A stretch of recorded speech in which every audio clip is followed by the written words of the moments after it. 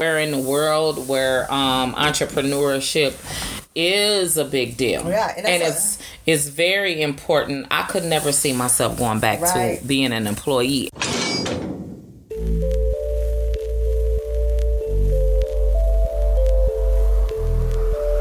People when you first, when you first start, appease people and try to make your staff booked and stuff. Right. That was my client at first. I should just adapt, did my clients and let them hustle and get their own clients. Right. So yeah, it was. Well, that was kind of you because you were trying to put them on. Mm-hmm. They were becoming an employee. Business still has to run. You know what I'm saying? I wonder, is there a way that you can contact her to, I don't know. Was that years ago? When was that? How long ago? That's like 2017. Okay. Well, yeah. She wants to come back. She knows where you are. Right. So, right now you're an employer instead of an entrepreneur because now you have. I'm an entrepreneur in my other fields, though. Right. But you're employer because you employ people, right?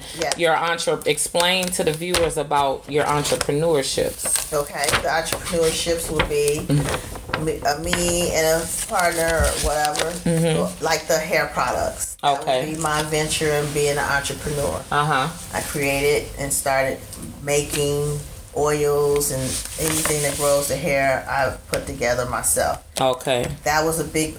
It is a risk, and it was it's financially draining because I'm putting all my money into this other entity.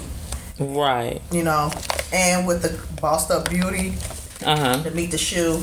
Okay. Which we're trying to venture into that too. Right. So it's like we got all these jobs and no pay, but one the salon business is upholding everything. Right. You know how that goes. Right. So one of your main horse that's running is funds the other two. Right. Right. And so what frustrations do you have with that? Well, it's not really frustrating. I know it's going to be at the end of the tunnel. It's a bigger picture. I can see the light at the end of the tunnel. It just takes a lot of hard work. It takes a determination, and motivating myself, and we motivating each other to keep on going. So every year we're seeing something better and better. It just takes time. A lot of people think it's very easy, like it's an overnight success. It's not an overnight success. No. I've been selling hair since 2011. Right. And a lot of people say, "Oh, I want to sell hair," and you just. Now, when did you start seeing revenue in your hair? Probably maybe like a return to where it was beneficial for you. Probably 3 years ago. Oh wow! So you went from 2011 till what? Maybe when I first opened the salon. To 18 when you started getting it. 17. Okay, so 6 years. Yeah, and I wasn't really selling that much. You know what I'm saying? You didn't jump out a risk taker. When you first felt like, okay, let me jump out here and take this big risk? What was your investment? Like, what was one of the biggest investments that you invest in? Well, probably the hair products. Because I knew, like the growth oil when I started it, I knew it was working on my clients because I did it, a year prior. Right. And then that's when I started buying all the bottles and oils and stuff like that. I think I spent maybe $1,000. Okay, that's good. But then I didn't see anything, it wasn't going fast enough. You know how that goes. It don't go fast enough where you say, okay, I sold my money, Mm-hmm. So when do you feel like you want to give up? Do you think you can be a lifetime entrepreneur, or would you go back to working for somebody? I would never go back working for someone. Why not? Nah. You rather be an entrepreneur? You like setting your own hours or doing what you want to do? You love your flexibility. I love the time. I could just say to myself, I want to take a vacation. Okay. I need to go out of town in Woosah. So I just take myself off the books and do what I got to do. So, and without somebody saying, well, that's infractment, you can you getting what is that, laid off because you took too many sicks and all that stuff. Right. You're fired. Right. You don't like the control of someone telling you when, telling you about yourself, right? Telling you what you can and cannot do. Okay, well, for me, I would say I like I haven't been in, only position I've been in to where I've employed was I had to pay when I used to be a promoter, right? Yeah, okay. Do concerts, do comedy shows, give book signings, do parties. I did that on a weekly basis, right? Okay. Now, being as though I had to employ people, photographers, someone to, collect the money at the door, find the acts, pay the acts, bring the shows. That was when I was an employer, right? Right. When I first started Neelam Mish Corporation, right? I incorporated that in with my books, right? When I first got home.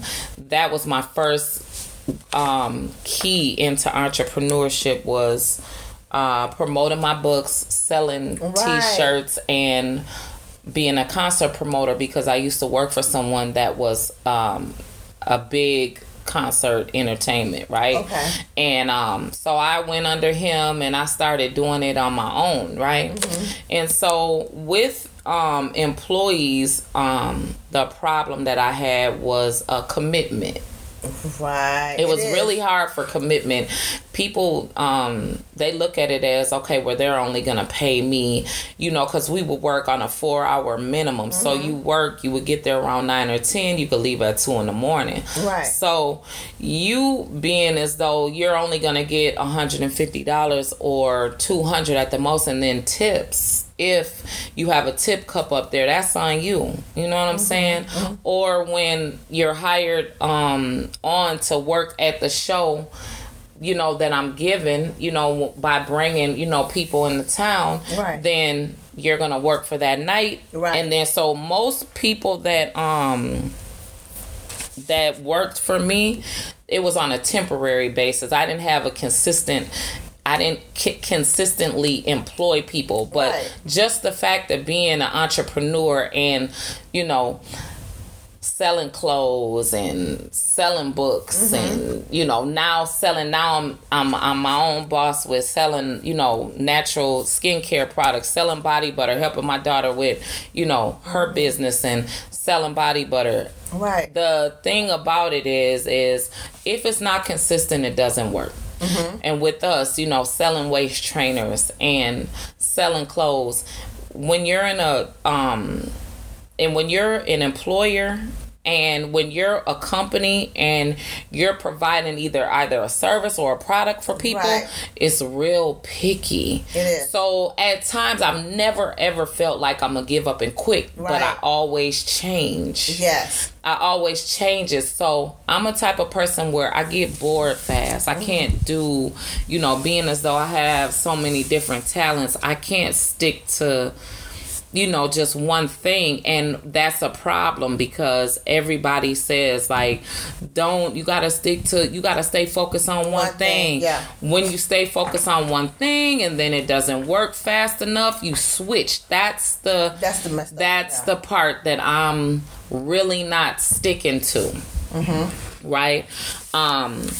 Being as though also the fact that when it's not going fast enough online, we're in a digital world now. Right. So we got to find more and more ways to get money up off of the computer because that's what everybody is focusing on. Yeah. And more things by 2025, more malls and it's going to be mostly just strip malls. It's not going to be big malls anymore. That's the thing of the past, right? And it's gonna be more and more personal. More and more online shopping is gonna be extremely big in the next 2 years. I could see why with the pandemic. You know what I'm saying? Right. So I think for the fact that